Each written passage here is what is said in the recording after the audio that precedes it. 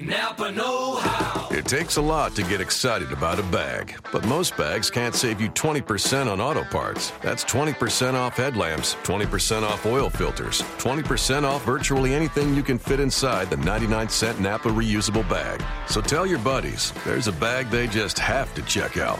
Quality parts, helpful people. That's Napa know-how. Napa know-how. At participating Napa Auto Parts stores while supplies last. Minimum 3 items. Exclusions apply. Offer ends 10/31/17. You are Locked On Bulls, your daily podcast on the Chicago Bulls. Part of the Locked On Podcast Network. Your team every day. Welcome to another episode of Locked On Bulls, part of the Locked On Podcast Network. You can subscribe to us on iTunes, Stitcher, Audio Boom, TuneIn, Google Play. Make sure you leave us a 5-star review on iTunes. If you have any basketball questions or advertising inquiries, send them to us at lockedonbulls@gmail.com. Follow us on Twitter at LockedOnBulls. Like us on Facebook at LockedOnBulls. We are presented today by SeatGeek. Make sure you use the promo code LOBULLS, LOBULLS, in the free SeatGeek app to get $20 back on when you make your first purchase. I'm Sean Highkin of The Athletic. With me, as always, Cody Westerland of 670 The Score. Cody, the injury-free streak is over. 8 days into camp. The Bulls had a good training camp so far, cruising along in the department of staying away from drama. This isn't exactly drama, but it is a challenge and a hurdle. Denzel Valentine, the rookie first-round pick, will be out 2 weeks with a sprained left ankle that he rolled in the third quarter of Monday night's preseason opening loss to the Bucks. Denzel, after the game, indicated he didn't think it was too serious, called it a mild ankle sprain. After further evaluation from Bulls doctors on Tuesday, out 2 weeks at least, it sounds like, from Fred Hoiberg's perspective. That's what he said today at practice. And they don't seem like they're concerned about it being a long-term thing. Fred said that they are hopeful that he'll be able to play the last 2 exhibition games and then be able to get going for the season. But yeah, he's out 2 weeks. When he came over to talk to us, he had a brace on that ankle. He was definitely walking with a limp. It was not really, he didn't look comfortable, which obviously he sprained that ankle less than 24 hours ago, so of course he wasn't. But this is a setback for the Bulls. As much as you hate to think for a team that could be a playoff team having to rely on a rookie to play big minutes. We talked about this last night on the pod we recorded after the game with Mike Singer, which you should go check out. But he looked more comfortable running the point when Rondo was off the floor than Jaren Grant or Spencer Dinwiddie did. And Fred indicated today that once he gets back on the court, Denzel is going to get a lot of minutes with the ball in his hands, kind of initiating the offense on the second unit. So not having him for the next couple of weeks of camp is not ideal. It's definitely a setback. Yeah, Fred, he's praised Denzel, but I think behind the scenes he might be a little bit more excited about Denzel than he's even letting on, because you never want to make rookie expectations too high, and you do know there's going to be inconsistencies. We've been around the NBA long enough, just watching it, to know that, covering it. Fred's been around basketball long enough to know that with young guys. But Denzel does a lot of things. Like, he's a Fred Hoiberg type player. That was a draft pick with Fred Hoiberg's offense in mind, 4-year college player, but someone so comfortable with the ball in his hands. And I know, again, this sounds kind of elementary, but he just made the right decisions in that preseason opening game. 3 or 4 times he just beat his guy off the dribble, made the right pass if he didn't set up the shot, had the offense flowing because of what he was doing. And that's more than some of the other Bulls, basically the rest of the second unit Bulls couldn't do that very well. It was kind of bad. So Denzel was kind of a highlight there on the second unit just with his decision-making. And yeah, I think in an ideal world, you want, when you invest in first-round draft picks, and this goes to Doug McDermott too, from the Bulls drafting him in 2014, the Bulls drafting Bobby Portis in 2015 in the first round, you invest in these guys, those are the guys you want to step up. And it was, again, 8 days in the season, but Denzel was doing that. Well, but there are some guys that teams draft just because they're the best talent on the board, and they can say, okay, this is going to take a few years to work out. Remember in 2014 when Masai Ujiri drafted Bruno Caboclo, the Brazilian kid, that was not even in the brochure of draft prospect names they gave us at the Bulls media party. That's an all-timer. And everybody said, he's 2 years away from being 2 years away. That was the line on him. And It was just one of those kinds of things where Masai believed in his talent but knew he wasn't going to be ready to contribute right away. And there are certainly guys like that in the draft. Denzel was clearly, they said this after they drafted him. This was the read on him as a prospect before the draft. They said this at the press conference, that he said this out in Vegas. The reason that they drafted him, or one of the reasons they drafted him, is because he's ready. He's a 4-year college guy who played under Tom Izzo, one of the smartest coaches in the league with a reputation of getting guys ready for the NBA. He is ready to contribute right now. And before the ankle injury he had last night, he showed that. Yeah, and the thing, too, just a few specifics on it. He could be out longer than 2 weeks. Right. This is the other thing. That's just what they said in terms best of... case. They said around 2 weeks. And so Fred said that he's hopeful that he's going to be able to play the last couple of exhibition games. But obviously, 2 weeks is a long time for something to go wrong in his rehab. I would assume they're going to take a pretty cautious approach with it, because one thing that Fred said today is once they get him back, they want to have him back for the rest of the season. So they're not going to rush things. If he decides he's not ready for another few days after that 2-week timeline is up, they're not going to force him to play. Yeah, and that second to last preseason game is on Monday, October 17th, I believe, which would be 2 weeks from when he injured it. Right. And then I believe the finale's on October 20th, a few days later, and the regular season starts a week later. So, it's very possible he doesn't play again in the preseason. It's kind of going back to the Tom Thibodeau era, like the Mike Dunleavy things all the time. A couple years ago, and then last year, I suppose, too, sometimes when he was injured. Like, everything always gets pushed back with, I guess, hashtag Bulls doctors or Bulls medical staff at times. I know they have a new training staff. Very now. true, with Chip Schaefer leading the way a little bit more. But, so we'll keep an eye on that. But, yeah, that is that's kind of a bummer for the Bulls. Denzel Valentine, he played in a lot of big games, too, at Michigan State, made some big plays.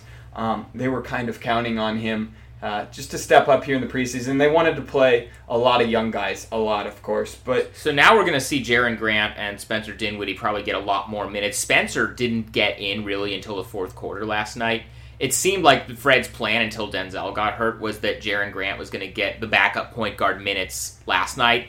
And then I would have imagined that all of those minutes were going to go to Dinwiddie in this next game just to give him a longer look and just kind of give both of them a fair shot. But it seemed like Denzel really was more impressive than either one of them. So now it looks like both of them are just going to get a lot more of a look. Yeah, and I thought Jaren Grant was a little choppy and just a little energetic and not quite poised enough bringing the ball up the floor when it was in his hands.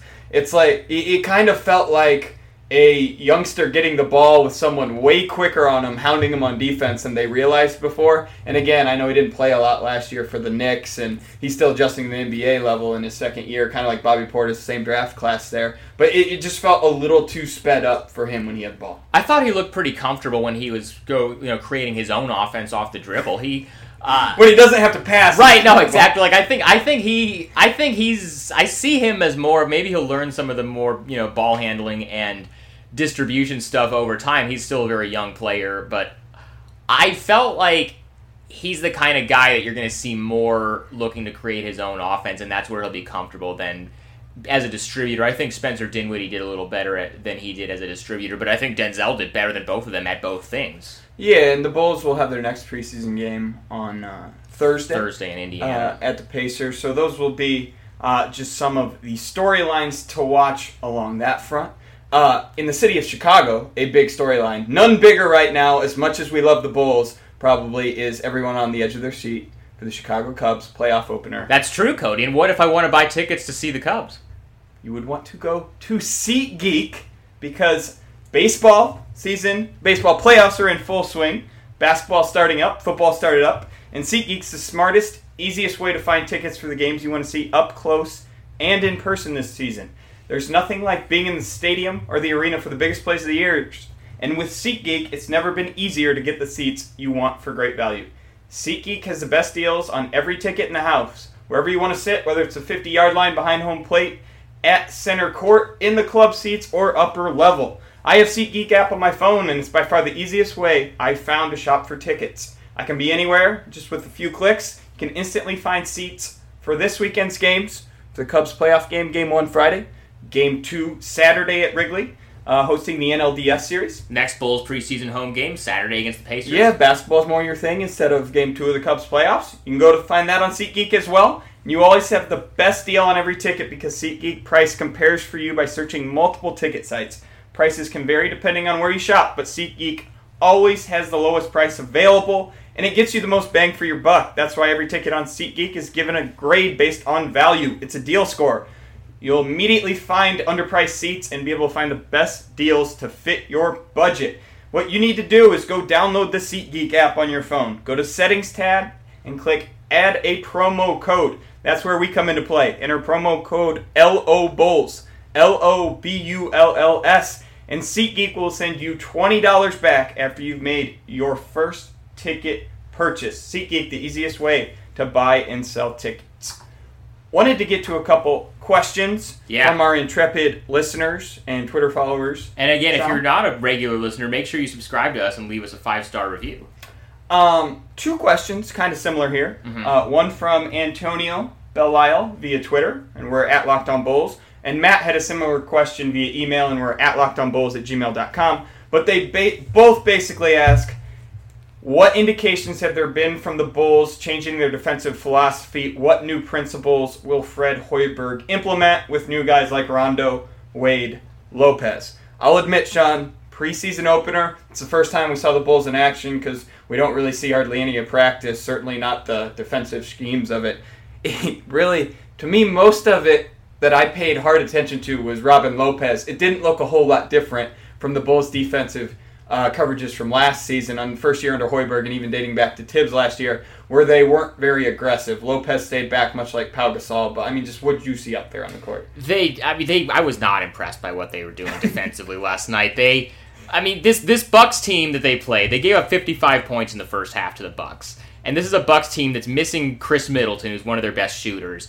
A lot of their guys, they have a lot of length, they have a lot of athleticism, but a lot of those guys on the team, Giannis, John Henson, they're not really known as scorers. Yeah, Jabari's not even an outside shooter guy yet either, and he's one of their best offensive players. No, they gave up a lot of open threes.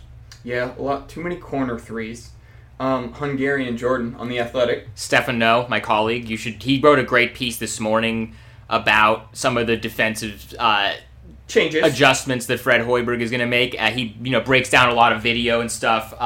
It's a really good piece. You should check it out. And if you don't have access to The Athletic, you should go and get a subscription. But what he pointed out that was interesting was he said the Bulls were more aggressive when Bobby Portis was defending the pick and roll. They had him trap a little more, hedge a little bit more, show a little bit more, and there's some terminology there. Show and hedge are kind of the same thing in the NBA. A lot of times if you show or hedge, you're just sticking your body out there and getting the primary ball handler kind of out of sorts. So you're not double teaming. It's a quick show and then recover, but it's a little bit more aggressive than just sitting back and letting the guy go around the screen roll. So he was pointing out the Bulls were more aggressive with Bobby Portis, a few other big men, not Robin Lopez, as we point out, who will be their starting center, who they hope to get 82 games of being a defensive anchor out of. But that led to more corner threes, more open threes, because the problem, the more aggressive you are defensively, the more you have to be tied together, recovering just for other players on your team, other defenders. And that's the challenge for the Bulls. When you have projected 8 new players on this roster, many of them, several of them, who are going to have big roles, and you haven't played defense together before, and then you're changing the defensive system too and asking them to recover a lot, that's going to be problematic. Early returns last night, it seemed kind of bad. So, I guess to get to the crux of their question or the argument there is the Bulls might be a little bit more aggressive. We'll have to keep an eye on this, Sean. Do you think they'll continue being more aggressive with some people? Do you think they'll change with Robin Lopez at all as the season goes on, or do you think they want to station him near the hoop? I think that's where his strength is as a rim protector, so I think they're going to try to station him there. But as far as the other guys being a little bit more aggressive in trapping and stuff, I think that's something they're going to try. We'll see how well they execute it on a consistent basis. Yeah, they got a lot of young guys, and that's the thing. And they don't have, let's be real, they don't have defense-first young guys. Denzel Valentine, Bobby Portis, and Doug McDermott were lauded in college for their offensive abilities, their ability with the ball, for being hard workers, especially like in the case of Bobby. And all 3 of those guys try on defense. Even Doug McDermott, who's not a good defender at all, it's not for lack of effort. He just has no idea what to do. Yeah, they're not. The defense isn't in their DNA. That's not what they do best. So when you're being more aggressive with guys who aren't defense first, that's a bigger challenge than it was previously. And again, the Bulls with their defensive system last year were, I believe, about 15th in the NBA in defensive efficiency. So not good, not bad, just average.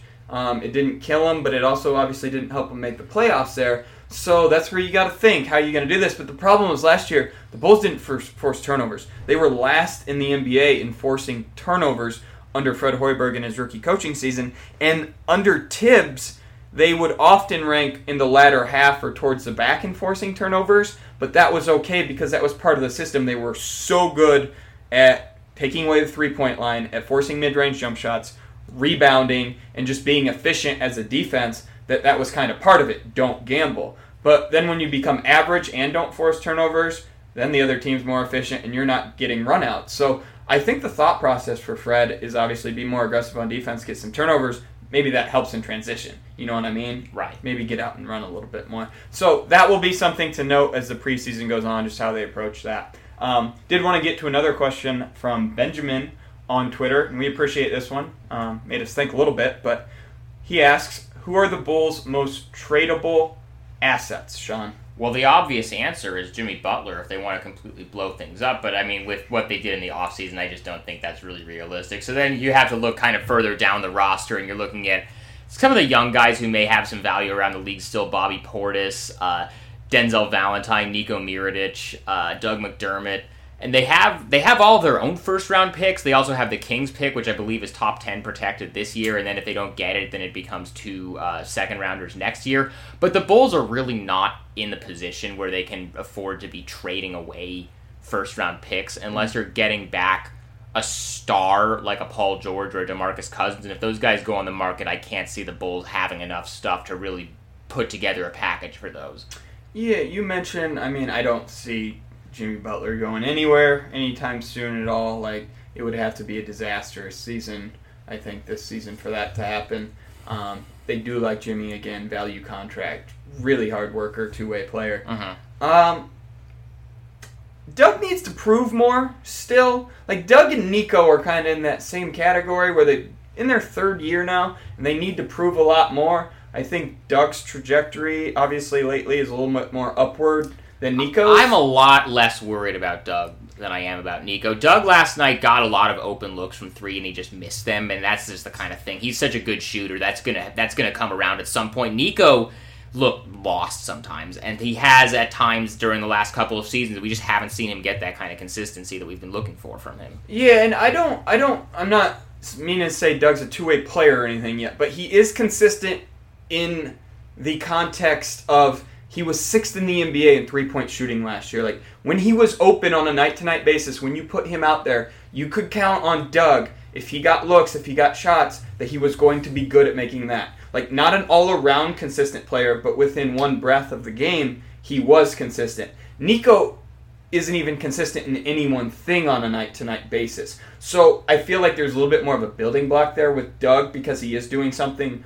generally speaking, well every single night. And you can kind of game plan around that. And again, I think that ties back to the Derrick Rose thing with Fred Hoiberg. He couldn't necessarily count on Derrick Rose to play every night, so it was hard to game plan every single night. It makes it easier to game plan when you know you got a guy like Jimmy Butler who will run through a wall for 82 games for you and average 20, 21 points doing it. When you have someone like Doug McDermott, in XYZ, whatever role you want to put him in, he can make open three-pointers and will be consistent doing that nightly if the rest of the offense, can help him get those shots. But, anything else in that regard, just tradable assets that you chime in with or anything in that regard? There's really not much. I mean, the thing is, it depends on what kind of return you're trying to get. If you're looking for a star, you have to put everything on the table. And I don't think the Bulls really have enough to get a star, whichever one might be available. If you're just looking for like a secondary player contributor, you might be able to get,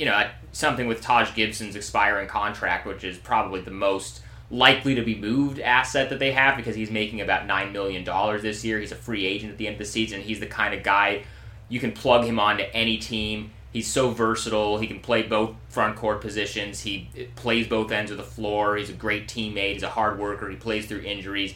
They might be able to get something back for him, but I think at this point, especially with how shaky the defense was last year, if they trade Taj, I don't know what they're going to do on the defensive end. So I don't really see that happening unless the season just completely falls apart and they want to just cut bait. Yeah, and I mean, just in the context of Denzel Valentine, I mean, that's a guy with great trade value at this point, not a guy the Bulls have any intention of moving in any type of deal. They like him. They want to play with him several seasons, see what he brings to the system and team. But, I mean, if you're just asking most value, Jimmy's up there, and then Denzel Valentine is probably high on that list, too, for the Bulls. But I believe the Bulls have gone 8 consecutive days now. We're speaking on Tuesday evening, and they currently... We're planning on practicing Wednesday, I believe, before Thursday's preseason game at Indiana. He's coaching them harder. Continuing to run a tough ship there early in training camp and then early in the preseason. So we'll keep you updated on all that as much as we can, see what comes out of Wednesday practice. Bulls go Thursday, Saturday, the rest of this week for preseason games. Both against the Pacers. Both against Pacers. Get to see Paul George a couple times. Miles Turner, pretty excited about him. Some of those new additions that the Pacers have, Thad Young, Jeff Teague, Al Jefferson. Yep, so we'll keep you updated on all that, as always. Old Fred Hoiberg favorite, George Niang, also, Ames Mafia. There you go. He should get plenty of minutes, too, it being preseason, and needing to kind of prove himself there. But we'll keep you updated on all that. As always, follow myself on Twitter, at Cody Westerlund. Follow Sean, at Hyken. And follow us, at Locked On Bulls. Most of all, subscribe to us. That's right. We are on iTunes. Make sure you leave us a 5-star review there. We're also on Stitcher, Audio Boom, TuneIn, Google Play. Sure, you email us with any advertising inquiries or basketball questions at lockedonbulls@gmail.com. Thanks again to SeatGeek for sponsoring today's episode. Remember to use the promo code LOBulls in the SeatGeek app to get $20 back when you make your first purchase. Subscribe to The Athletic to check out my work. Check out 670thescore.com to check out Cody's work, and we will be back with you tomorrow. Ace is the place with the helpful hardware, folks. It's Ace's biggest LED light bulb sale of the year. Right now, buy one, get one free on our best-selling LED light bulbs. Our 4-pack of LED bulbs is $9.99, and our 2-pack of LED floodlights is only $12.99. Buy one, get one free. There's no limit on how much you can save, so stock up now. Hurry in. Buy one, get one free on long-lasting 10-year LED bulbs now through Monday, only at your neighborhood Ace. See participating stores for details.